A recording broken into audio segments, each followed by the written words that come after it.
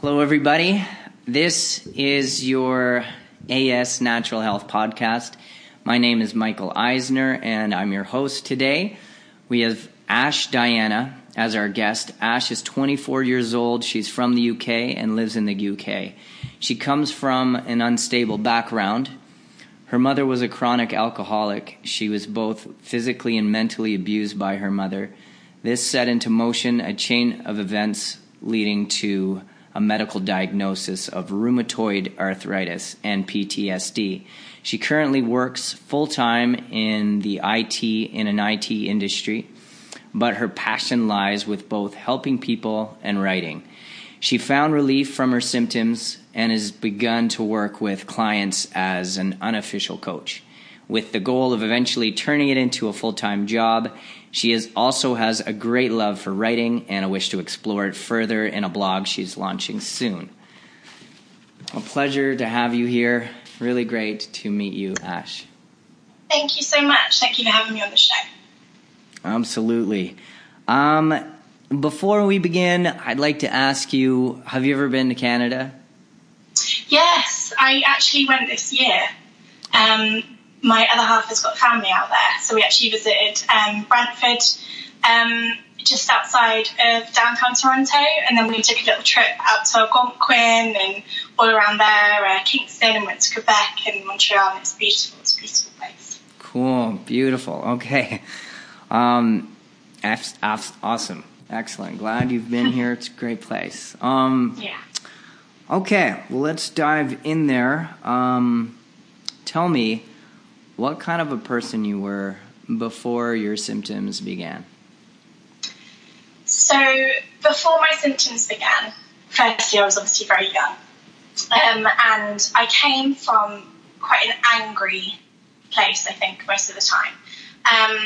It wasn't an outward anger. I was quite an accomplished person. I achieved quite a lot in my young life. But there was this sort of critical inner voice that kind of underlined everything that I did, which really did affect me, mainly with friendships and relationships, and obviously family relationships as well. So yeah, that was kind of me, really. I was very quiet, very angry, and I'd have the odd outburst, which would kind of shock people, and then I'd just go back to being the usual quiet, accomplished person, really. Okay. You also mentioned a lack of self-confidence. How did that, what was that like?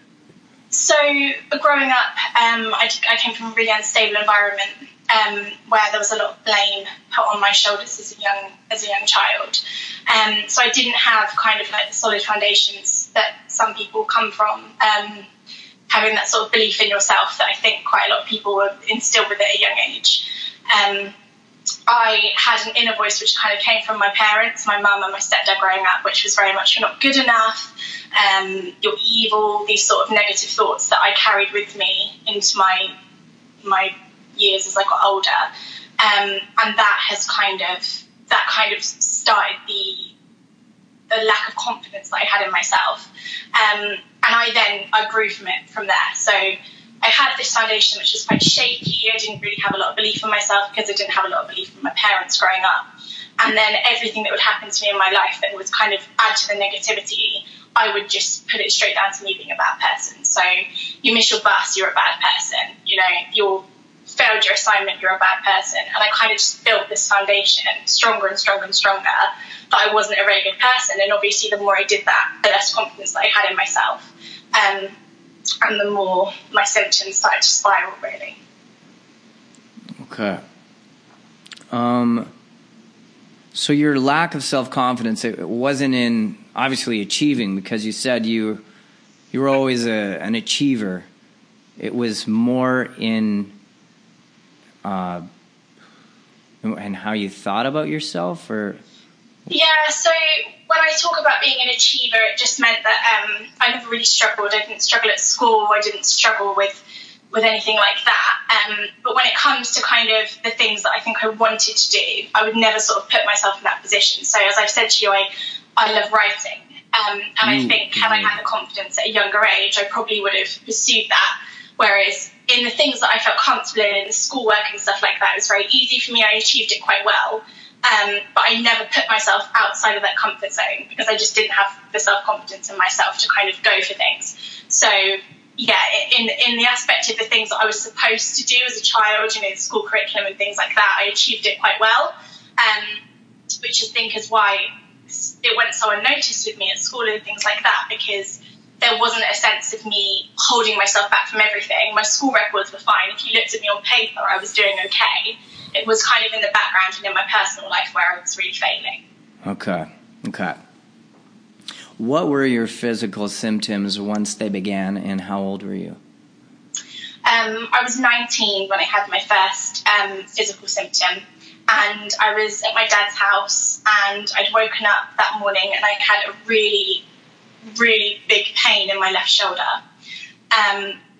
And I was holding my shoulder funny because the pain was just so great. And I went downstairs and I said to my stepmom, something's wrong with my shoulder.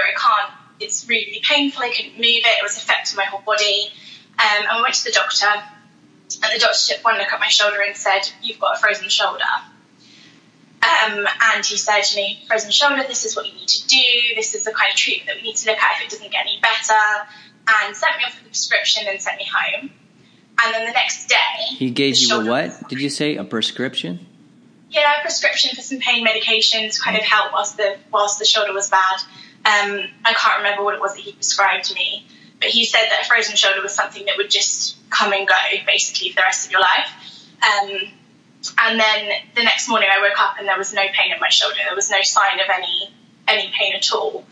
And then those symptoms carried on from then on. So I was at university and I would be on campus and my foot would go or my leg would go. And obviously they'd visibly inflame and they'd be very, very sore. And I would kind of just take myself back to my room and hide myself away and wait for the pain to go. And looking back on it now, and obviously over the past few months, I've realised that there was such an underlying issue with self-love there, because I believed it was all in my head. I was still speaking to my mother at the time, and I spoke to her about the symptoms, and she said, "Oh, you've always been such a hypochondriac, you have such a low pain threshold, you're probably just stressed, and you're kind of bringing this into your body."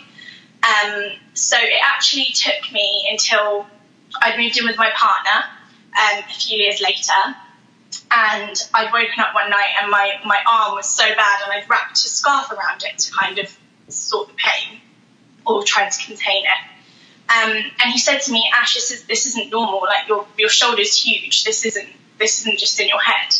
And that was when I went to the doctor, and I tried to explain my symptoms to them, and they were just kind of looking at me with this blank look on their face, like, we don't know what it could be. Maybe you're just really stressed out. Maybe you're upset. And it wasn't actually until my throat started going, my voice box would inflame. And I went to the doctor because it happened to me about 12 times in the space of about 6 months. And I went to the doctor and I told my doctor this, and she said, "Have you had any other symptoms?" And I remember sitting in that chair and thinking in my head, "Oh, you're just in your head. You're silly. Don't even say it." But I thought, no, she's a nice doctor, I'll tell her. So I told her the other symptoms that I'd been having. And I remember saying to her, "Oh, you probably think I'm crazy, but..." And the more and more that I said to her, the more she said, "No, you need to go to a rheumatologist." So I got referred to a rheumatologist, and I was fortunate enough to be in a private health plan then, which we have in England. So I was seen very, very quickly. I went to the rheumatologist, and he saw me and he said I had something called palindromic arthritis. You said you had something like what? It's called palindromic arthritis. Okay. So he told me that this was when my joints would visibly inflame and they'd be very, very sore, and then they would go down, but there was no lasting damage to the joint. This is what my rheumatologist told me at the time.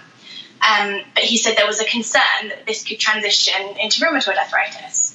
And lo and behold, in those 2 months since we put a name to what was actually happening to me, it did. My symptoms changed, and I was going from having these random flare-ups of pain to being in pain every day.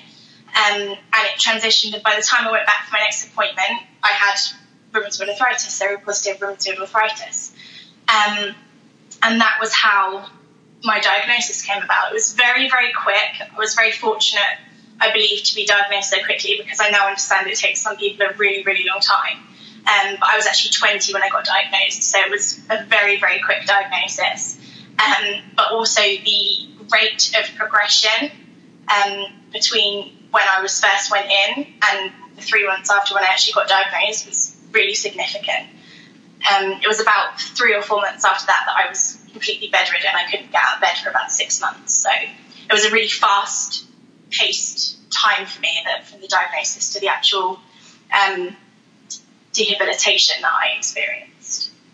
You said you were out for 6 months. Is that when you took your simpatico from work?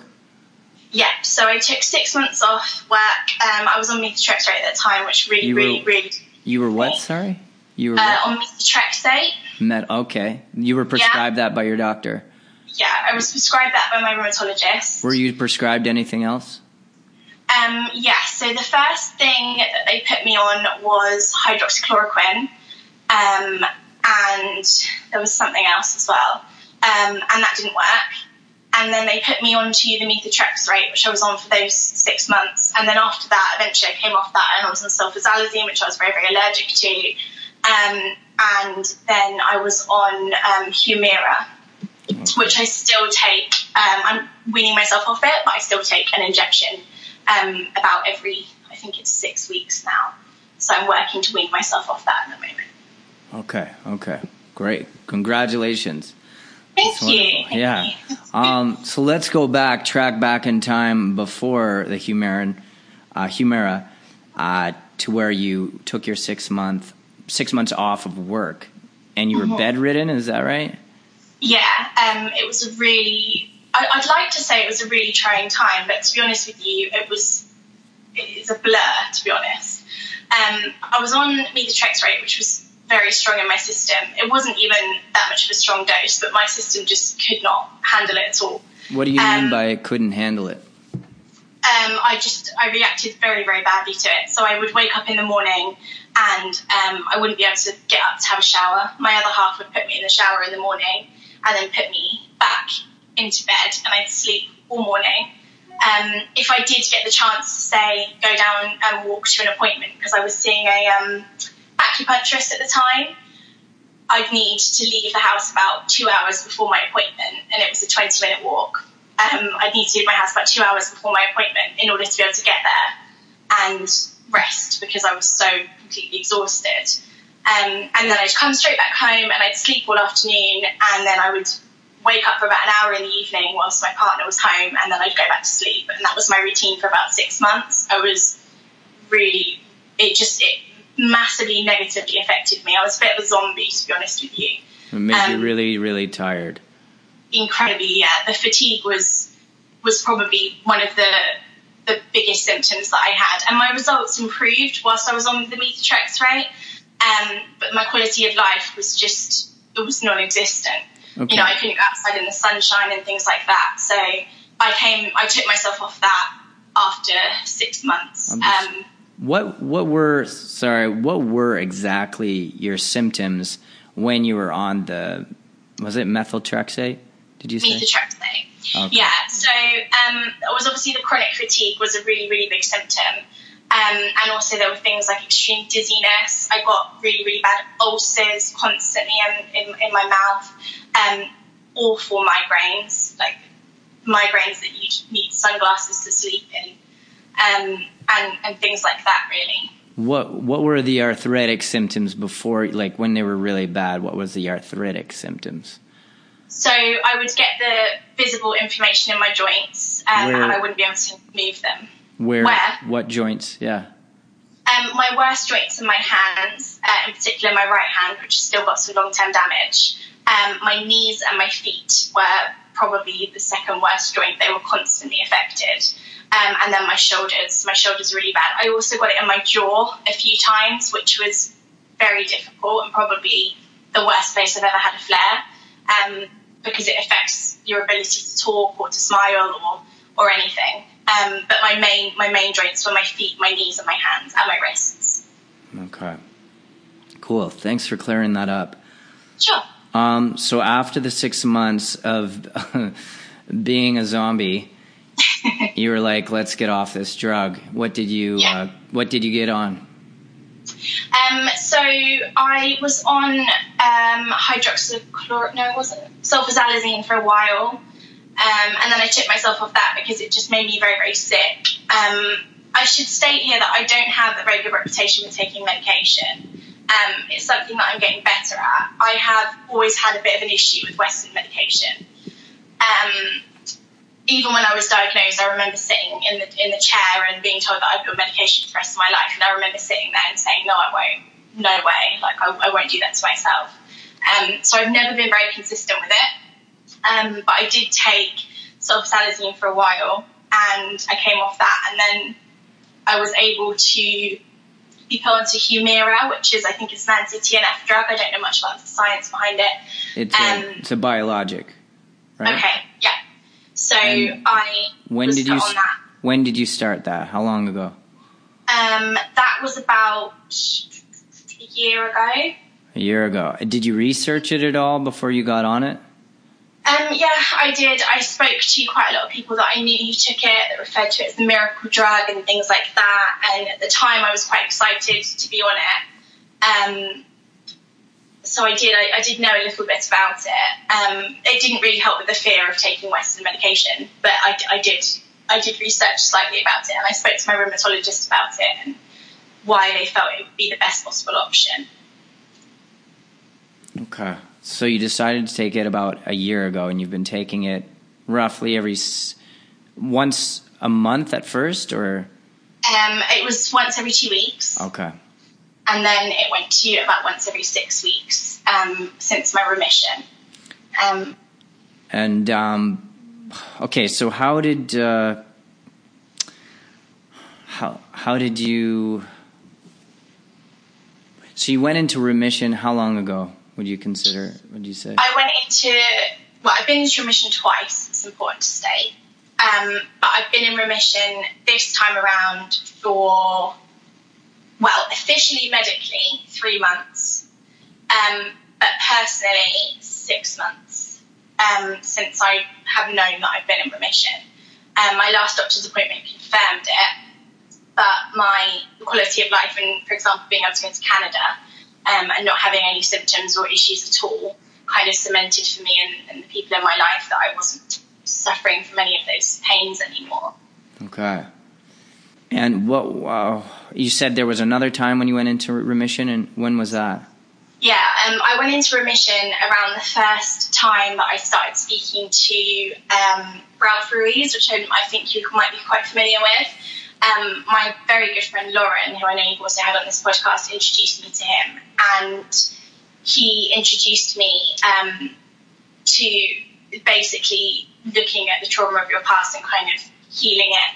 And when I did that at first, I had no symptoms whatsoever for about 2 or 3 months. I was completely fine. My energy levels were back. I felt fantastic. Were you on Humira at that time? No. What were you on at that time? It was between the time that I was taking potentially sulfasalazine. I was off it for a long time. It might have even been the time that I wasn't taking anything. As I said to you, I wasn't very consistent with my medication. Right. But the realizations that I made during that time, they completely turned my life around for about those 3 months. And then I went into a very common self-sabotage cycle, basically, which put me straight back to where I was previously. Okay, let's take it back to where you found Ralph. One step at a time. I think it's incredible what you've been through, and I just want to, for me, just be really clear. How did you find Ralph? So I met Ralph through my friend Lauren, who ran an Instagram account that I connected with her through. Is this Lauren Parker? It is, yes. Okay. Lauren Parker. Okay. And she messaged me one morning. I used to run an Instagram account, which I don't have anymore. And I'd written a post that was kind of a cry for help, really, saying about how much pain I was in and how I didn't understand, and kind of one of those self-pitying blog posts. And my friend Lauren messaged me and said, I really think you should speak to my friend Ralph. You should read what he's got to say. And she sent me a link to his blog post. So I was in my old house at the time, and I remember clicking on the blog post and reading through it and just crying for about 3 hours because it completely and utterly resonated with me. It was like I was reading something that this man had sat with me in a room for 24 hours and just written my story. And I started to do the work on my own in private. I did a lot of research, and then I finally reached out to Ralph, which was a really big thing for me. And I spoke to him. We never officially worked together, but he was fantastic and so very helpful with kind of the blocks that I was experiencing. And he was kind of basically telling me about how the trauma that we experience in our childhood can stay with us, basically, and can kind of, that resentment and the repression, the repressed memories that we hide from ourselves at the time can come out in pain in our bodies. And that was a massive thing for me to realise. And that was when I started to think that, I always came from quite a spiritual mindset anyway, but that was when I started to think that actually I've got a real chance to change my life around here, and I don't have to just be a guinea pig for the medical doctors my whole life. So that was a really pivotal point for me. Did you train with Ralph, or? Not officially, no. I spoke to him. I don't know if he was officially training people at this point, but I was talking to him, and we had a Skype session. We're basically just kind of talking to him on and off. There was quite a lot of resistance from my side as well, because it was almost like he was reading my story, and I think I was trying to sabotage myself from learning everything that he had to teach me. So for a long time. You think that you were skeptical about him? No, I don't think I was skeptical. I think I knew what he was saying was right. But there was such a resentment inside of me, and you can't do anything to change your life, and this isn't for you, that I almost put that resentment onto him, which I find quite common. You mirror the things that you don't like about yourselves onto other people, and that was one of the things I did with Ralph. I pulled away from him for a really long time, and then I'd come back to him in a flurry and be like, oh my God, that thing that you said to me 6 months ago, I know what you mean now, or whatever. But what exactly was it how did you self-sabotage that relationship that pulled you away from Ralph for 6 months? What was that? Well, he would say things to me about how it was me. The biggest thing that he said to me that made me kind of want nothing to do with him at the time was that the reason I was sick was because I wanted to be sick.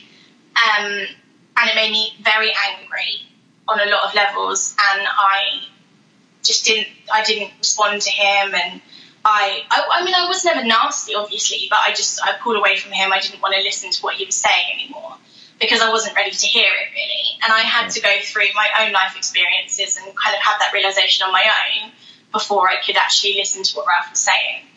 And that was the self-sabotage thing. I knew deep down that I was making myself sick. I knew that, but I didn't want to face it, because obviously when you're sick, you're safe. There's a familiarity in being sick, I didn't have to push any boundaries because nobody expected me to. I was sick. If I needed to stay in bed all day, then I needed to stay in bed all day. No one expected anything of me. And I didn't expect anything of myself. And that was kind of where I was stuck for a long time. Okay, cool. Thank you. Okay, so you pulled away from Ralph. Your remission ended, and you started feeling symptoms again. Yeah. Is that when you got on Humira? Around the same time. Yes. Okay. So you got on Humira, and you still felt physical symptoms of arthritis? Yeah. I didn't believe... I still to this... my view on Western medication is changing.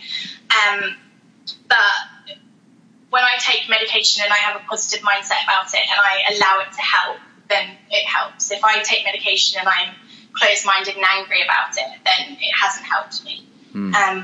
And that's that's been a really big theme in my life. And I think for me, it's understanding that the medication is there to help treat the symptom, and I'm there to obviously address the root cause.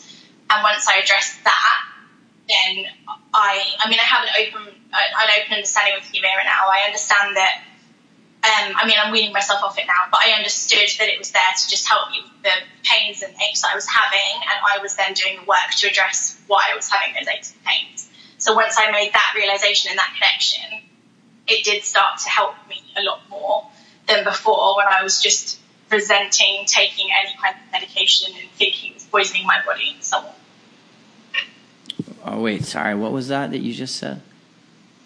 I said that once I made the realization that the medication was there to just help me treat the symptom rather than the cause, and I was able to look at it as a tool to help me, right.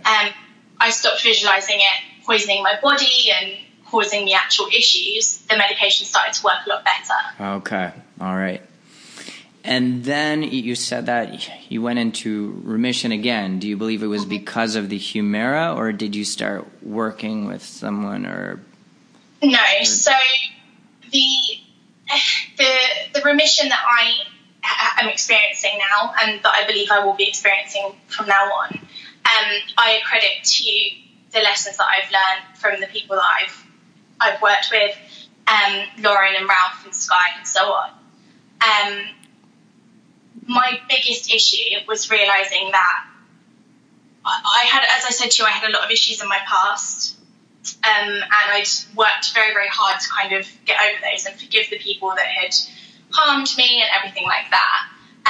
But I was still sick, I was still stuck, and it wasn't until I made the connection about 6 months ago that I had to forgive myself, and I had to understand that forgiveness had to come from me for me, that I was able to get better. I always say to the people that I work with, if fear makes us sick, then love will make us well.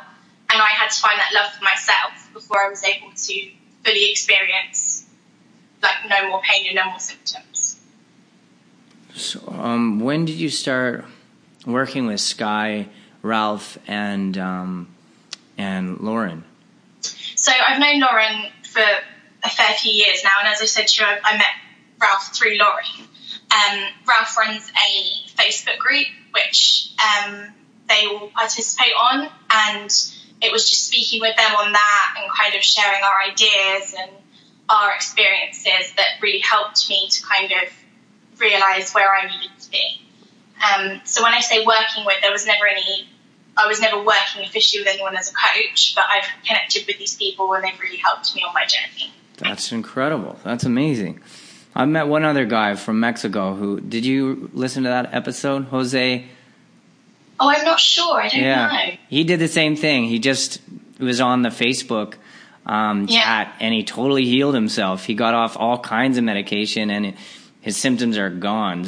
Gone. So anyway, that's so great meeting someone else that is able to just access this information for free, meet these people on their free websites, interact with them, and heal and move towards healing. So that's cool. I didn't know that. So that's clear now. Congratulations. Thank you. Did you read any books or anything that really inspired you as well? Like, you must have done a lot of work on your own, obviously. So what was... Yeah, I read a lot. I've always read quite a lot. I started reading books kind of... the biggest one for me was The Celestine Prophecy, which my friend Lauren recommended to me. I think she's also mentioned that on her podcast. That book is incredible, and I keep it with me every single day, physically, but I keep the lessons that it taught me every single day. And also Louise Hay, You Can Heal Your Life, which was a really, really big one for me and really helped me with my realization that I was hindering myself rather than healing myself. So those two were really important to kind of my understanding of what was going on. Mm-hmm. Beautiful. What about diet? Did you ever play around with diet? Yeah, so I did, and I'm a vegetarian. Oh, okay. Is that to reduce the pain, or is that like your own choice? Regardless? No, so I'm an ethical vegetarian. Okay. But I did go vegan for the kind of like the health benefits. About, God, how long ago was it now? It must have been about a year ago, maybe. A year ago? Yeah, I think so. It's fully plant-based, basically. I went fully plant-based to kind of see. I watched all these documentaries, what the health and so on. And I decided that being a vegan would be the best possible diet for my body. And it did help, but once again, I believe that diet helps treat the symptoms rather than the root cause. So I choose to eat a vegetarian diet now because it feels the best in my body.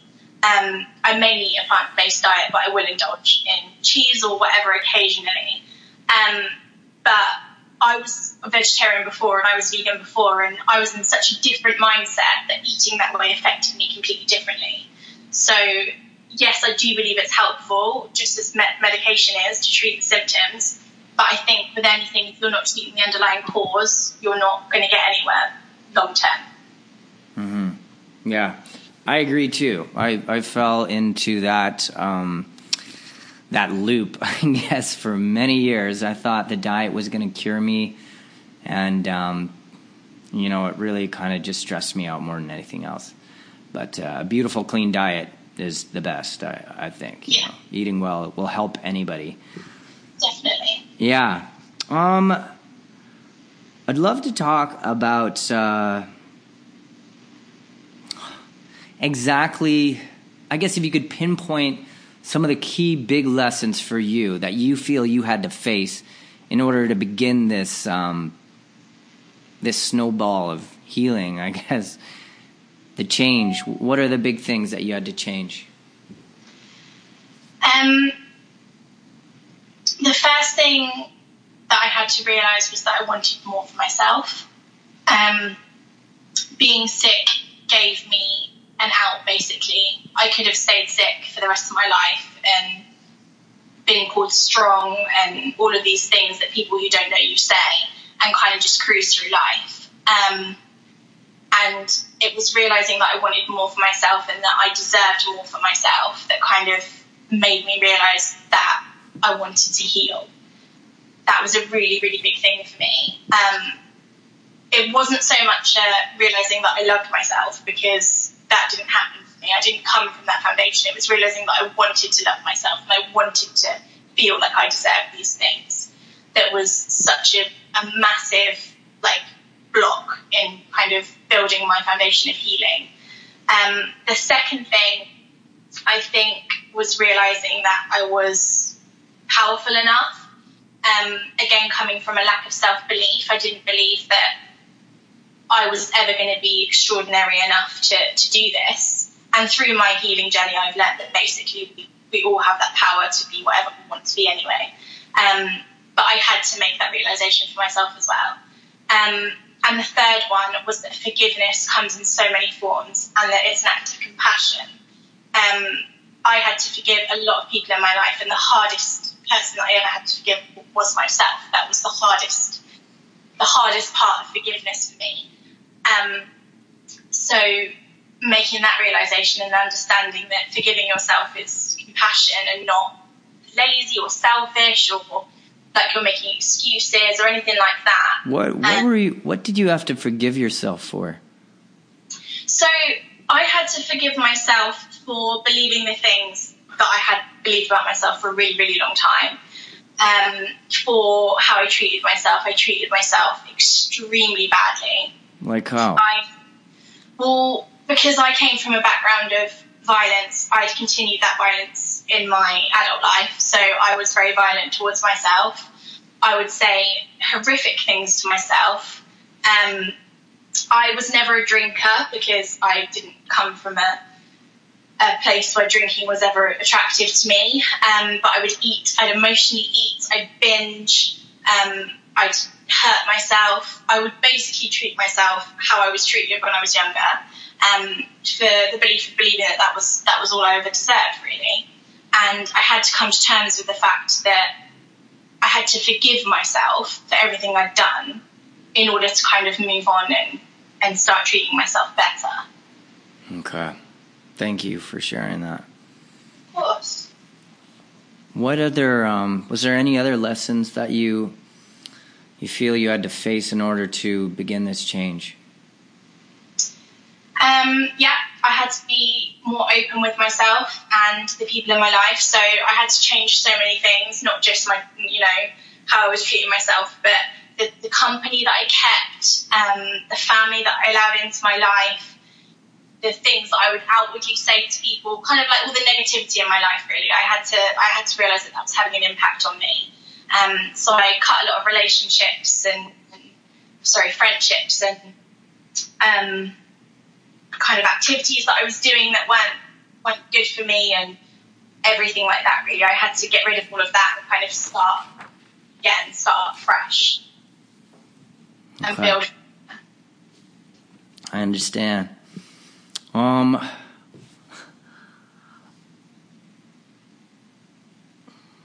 What would you say the greatest difference between the person you were before your physical symptoms began and the person you are now? Gratitude. I'm very grateful now for every single day that I am graced with being on this earth. And before, I never felt that. I never felt grateful. I kind of felt mad about myself and mad about the world. And now I'm very, very grateful for the opportunity to learn more and to help others learn and everything. I'm grateful for when it rains. I'm grateful when it's sunny. There's kind of a running joke at my work because I work in quite a busy sales environment. And I walk in on a Monday morning and I'm like, good morning. And everyone's like, oh, what are you so happy about? And it's like, well, I'm alive and I'm walking and I'm grateful. And gratitude is one of the things that I love most about myself because I am very grateful for everything, including everything that I've built as well. So that's probably the biggest thing. That's probably the biggest change. Okay, yeah. It's interesting. I've seen that in a lot of people that I've met through this. They all are so much happier. Mm-hmm. Tell me a little bit more about what you've learned about self-love and expression. So self-love is probably one of the biggest lessons for me because obviously I had no understanding of it. I didn't even really think it was a thing. If you told me like 5 years ago to explain to you what self-love is, I'd be like, oh, having a bubble bath or like TLC. I wouldn't know what it was. And it's a constant journey for me. I'm constantly evolving with it. But one of the biggest things that I've learned is that in order to love yourself, you have to love every version of yourself because we're always changing. I have to love the version of myself 10 years ago and the version of myself 5 years ago that was being very nasty to herself. And I have to learn to love that person and look at her with compassion rather than, judging her or feeling hatred towards her. Because if you feel hatred towards a version of yourself, then you're not truly loving and understanding yourself. One of the things that I do often when I'm struggling with this, because although this is something that I practice daily. Wait, what's something that you practice? Self-love. Okay. And kind of this gratitude practice. Although it is something that I practice daily, it's still something that I have to practice. It's not something that's ingrained in me. Is I do a little trick called the goddess trick, which is where I will sit down and I'll say to myself, what does the goddess need today? And I'll close my eyes and I'll just say, what does the goddess inside of me need today? And I'll say, right, today I need peace and I need happiness. And then I'll break that down and I'll say, what do I need to feel peaceful? Well, I need to do some meditation or I need to go for a nice walk. Or what do I need to feel happy today? And that could be anything. Some days it's I need to sit and read a book. Some days I want to watch Harry Potter. Some days I want to sing and dance. Like, it completely depends. But by breaking it down and kind of sometimes taking myself out of the shoes and saying, what do I need inside of me right now? Because I'm such an emotional person, I can kind of really drill down into what I need rather than what I think I need on the surface, which is, oh, you need a glass of wine or you need a chocolate cake. Like, I can kind of drill it down to what I actually need. And I use that practice in kind of addressing every single stage of me. So I look at myself 10 years ago when I was in a really dangerous position. And and I say to myself, what does she need right now? What does that version of yourself need? And what she needs is acceptance, and she needs love, and she didn't have it for herself. So I give it to her. I give her that self-acceptance and that love, and I take away the hatred from the situation, and I have genuine love for that version of myself now. That version of myself 10 years ago that was in such a self-sabotage circle and didn't know any better, I give her love, and by doing that, it gives myself in my present moment love. And I don't know if that makes sense to you, but I guess what I'm trying to say is you have to love every single version of yourself, because we're three-dimensional beings. We have good sides, we have bad sides. You know, we've done good things, we've done bad things. But if you're looking back at a version of yourself and you're cringing, or you're thinking, oh God, I can't stand that, that person's still in you, that person, that version of you is still there. So one of the biggest things for me was understanding that I can't just love myself as I am right now, because I'm going to change. And I might not be this version of myself tomorrow. I have to love every version of myself. And I have to understand that every version of myself is deserving of love, of all kinds. And that was kind of how I was able to genuinely say that I love myself and I'm proud of myself. Yeah. That's great. It does make sense. You did a great job explaining it. It's really cool. Thank you. You're welcome. Tell me about what life after illness means to you. So life after illness is exciting because it means I get a chance to put all of the lessons and the hardship that I endured to work. It means that I get to make something of them. So one of my biggest passions in life, in my professional life, is I'd like to coach. I'd like to be an empowerment coach. I'd like to help other people. And I also love writing. So I want to be able to write about my experiences. And, they say write what you know. And I want to be able to write and help people that way. And in my personal life, I've been with my partner for 8 years, and I want to get married and I want to have children. And I'm no longer fearful about that anymore. Whereas before I'd be terrified to think about having kids because, what if I couldn't pick them up? Or what if I was too sick to play with them? Or any of these horrible limiting beliefs that I might have. Now I'm just so excited for that day. I'm so excited to run around with my kids and lift them up and twirl them around and all of that good stuff. Yeah, I hear you. I know exactly what you're saying about thinking that because of some condition we can't have children or reproduce even. I know I thought that for a long time, and it's just not true. Health and balance. What does that mean to you? Health and balance. So I think balance is one of the most important things when we talk about health, because we can so easily obsess over something. And when we obsess over something, it no longer becomes healthy. So when I talk about balance, I mean some mornings I'll wake up and it's really good for me to meditate and it feels great. And other mornings I'll wake up and I'll want to have a lie-in and I'll want to just bury myself under the blankets and read a book. And it's really important that we understand that that's okay, that we don't have to be this perfect, chalked up version of ourselves all the time, that actually to be healthy, we have to understand that life is ever changing and sometimes we're going to want to do different things. And that's fine. If you want to go and work out, work out. If you don't want to work out that day, then don't work out that day. But I think balance is so important for living a healthy life. Because without it, we're not healthy. If you're doing something to the point where it's making you miserable, that's not healthy.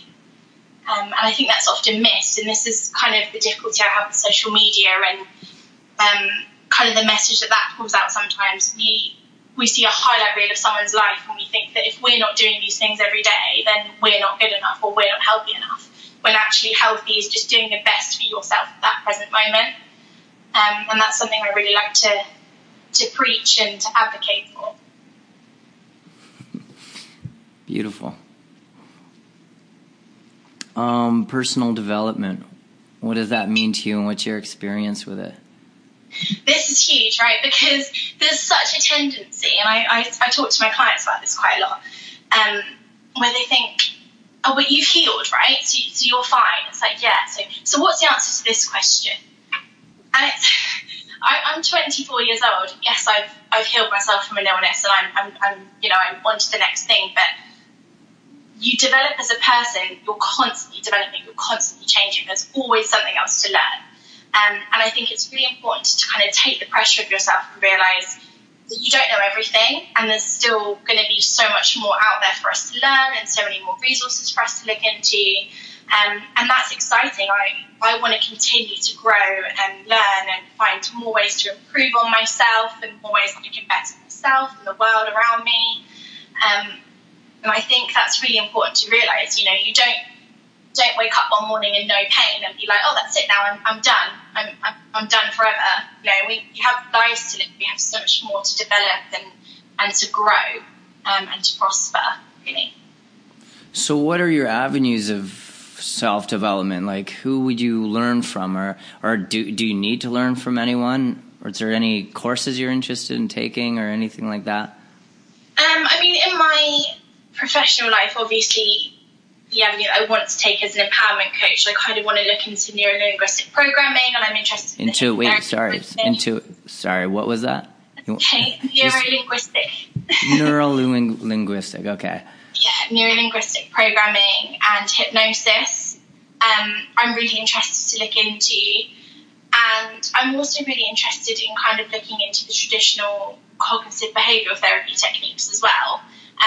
Although it's not something that I use at the moment, and it may not ever be something that I use, I do find it quite fascinating, the tools that they use in that sort of field of study as well, especially coming from the PTSD angle, as that's something I've also experienced and have lived with for a long time. Well, I say lived with, I haven't had symptoms in a long time, but something that I was diagnosed with and something I did struggle with. I want to be able to kind of branch out and not just help people who are sick, but also people who have suffered from traumatic experiences in that way, and maybe their illness has come out in PTSD rather than physical chronic illness. Mm-hmm. So tell me about what it's like to begin a coaching business. How did you do it? How are you doing it? How does that work? So it sounds super hippie of me, but it is one of those things where you kind of I just woke up one day and I said, I want to do this. This is something that I want to do. I run an Instagram page, a very small one, that I write quite a lot on. I kind of use it as a bit of a diary. And I have people reach out to me there and kind of say, thank you so much for advocating. I'm having this issue at the moment. Do you think you'd be able to help? And so on. And is this just for arthritis, or is other things you're working with people? Sorry. So that's okay. I mean, at the moment, I'm working just with people who have chronic illnesses, because that's kind of where my expertise, well, not expertise, but where I have experience. But I mean, one of my clients that I was working with, she actually reached out to me through a YouTube video that I made for Ralph Reese's YouTube page, which was a testimonial basically of how I healed. And she reached out to me through that and basically said, would you help me? And that was when I started doing sessions, and I kind of just got into it that way. It sort of just fell into my lap. It kind of knocked on the door, and I just was like, yes, come in. I definitely want to work with you. I definitely want to do that. And in the coming years, I'm really keen to kind of develop it into an eventual business. I don't know how I feel about it just yet. I don't know if I'll kind of go down more of the blog route, or if I'll kind of want to do sessions or like face-to-face sessions. I'm not exactly sure. But at the moment, I just know there's no better feeling than kind of when someone says to you, oh my God, that exercise you did has helped me so much, and this is what happened to me today. And there's just no better feeling than when someone comes to you and says that you've helped them in that way and that their day has been a little bit better because of it. Absolutely. Yeah. That's beautiful. Quick question. I'm not sure if folks with rheumatoid arthritis ever have a HLA-B27 gene. Did they find that with you? I've not heard of it, so I don't probably not. That it's something that they mentioned with me. You would know all about it. Did you exercise to feel better? Is exercising something that... Yeah, so I love yoga. I do quite a lot of yoga just at home, on my own, like home practice. That feels really, really good. Before I was sick, I used to work out quite a lot. I never really enjoyed it. I just did it because I was supposed to. Now when I work out, it's because I love it. I love yoga. It feels great. And I enjoy doing it. So that's kind of where I'm at with that, really. Cool. I'm going to pretty much wrap things up. Is there anything that we didn't talk about that you're dying to talk about, or anything you would like to say to anyone out there that might be listening? I think I would just like to say that as somebody who's come from a challenging background and has kind of lived her life with that, I mean, I don't know how you'd say this really, but when you come from a broken home, as they call it, or difficult childhood, there's a real tendency for people to kind of label you as a statistic and kind of excuse any of my behaviour because of the behaviour of my parents and that sort of thing. And I kind of just want to say that I am so thankful to my mum and my stepdad for the upbringing that was given to me, because it's led me to this position. And I know that they did the best that they could at that time with the resources that they had available to them. And if I hadn't been born into that childhood, I wouldn't be where I am today. And I'm very, very thankful for it. And I think I just want to say to you and to your listeners that your life is what you make it. Your destiny is your own. And no matter your situation or where you come from, the only thing that matters is your heart and how you decide to I don't know, take on your life, I guess. You make it exactly what you want to make it, and it's all you. It doesn't matter where you come from. It's all in you. You have the ability to make yourself exactly what you want to make yourself, no matter where you come from.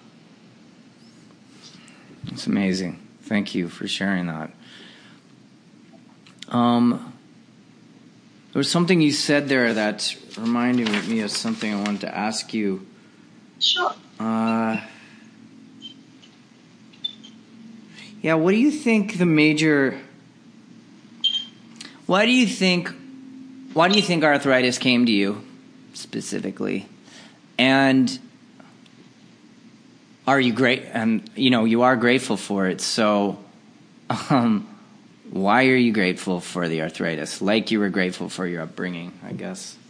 The arthritis came to me because I was completely just wishing my life away.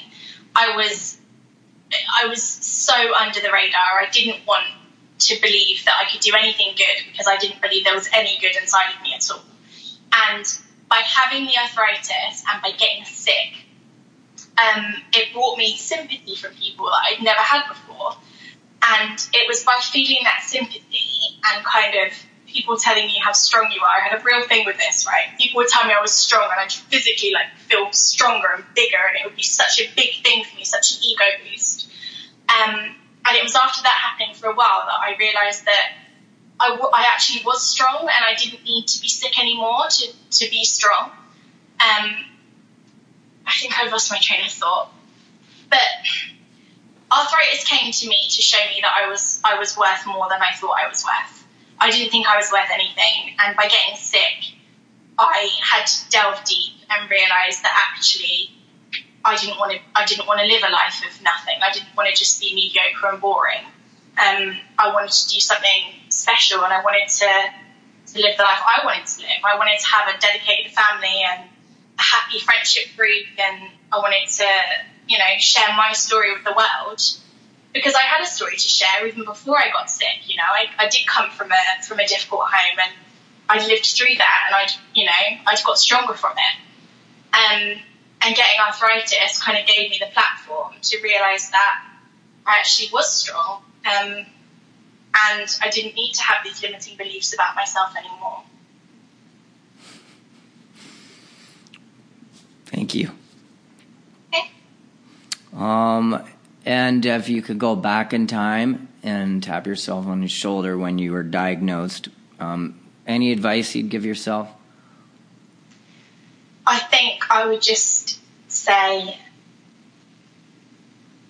that I love her. I'd just tap her on the shoulder and I'd say, it's okay, I love you. You might not understand it now, but you will understand it. And believe it or not, this is the best thing that's ever happened to you. Okay. Beautiful. Thank you, Ash. It's been a pleasure. Welcome. Yeah, real pleasure to have you here. And thanks so much for taking the time, sharing yourself, your gifts, everything with everyone else. Really excited to see how things go with your, your progress, your business, everything. Thank you. Thank you so much for having me on the show. I love what you're doing, so I'm really glad to get to be a part of it. And is there any, I'll put the link in the description, but is there do you want people to get a hold of you? Is there a way they can get a hold of you? Yeah, of course. The best possible way at the moment would be through my Instagram, because my blog isn't launched yet, which is _fairystone, and I'll send you the link so you can put that up on your site. If anyone does want to get a hold of me, they can contact me on there. I'm happy to speak to anybody about anything or answer any questions anyone might have. Okay, cool. All right. Thank you very much. Thanks, everybody, for listening in. And feel free to write a review or leave or subscribe. Definitely subscribe. Okay, everybody. Bye-bye. Hello, everybody. Thanks for listening. Please feel free to subscribe to the show, or if you'd like, write a review. Let me know what you think. And if there's any topics that you'd like covered, please let me know. Favorite episodes. All right. Bye-bye. The text and audio files contained in this program are for information use only. It is not meant to treat, cure, diagnose any medical health condition you may or may not have. For medical advice and treatment, please speak to a medical health professional.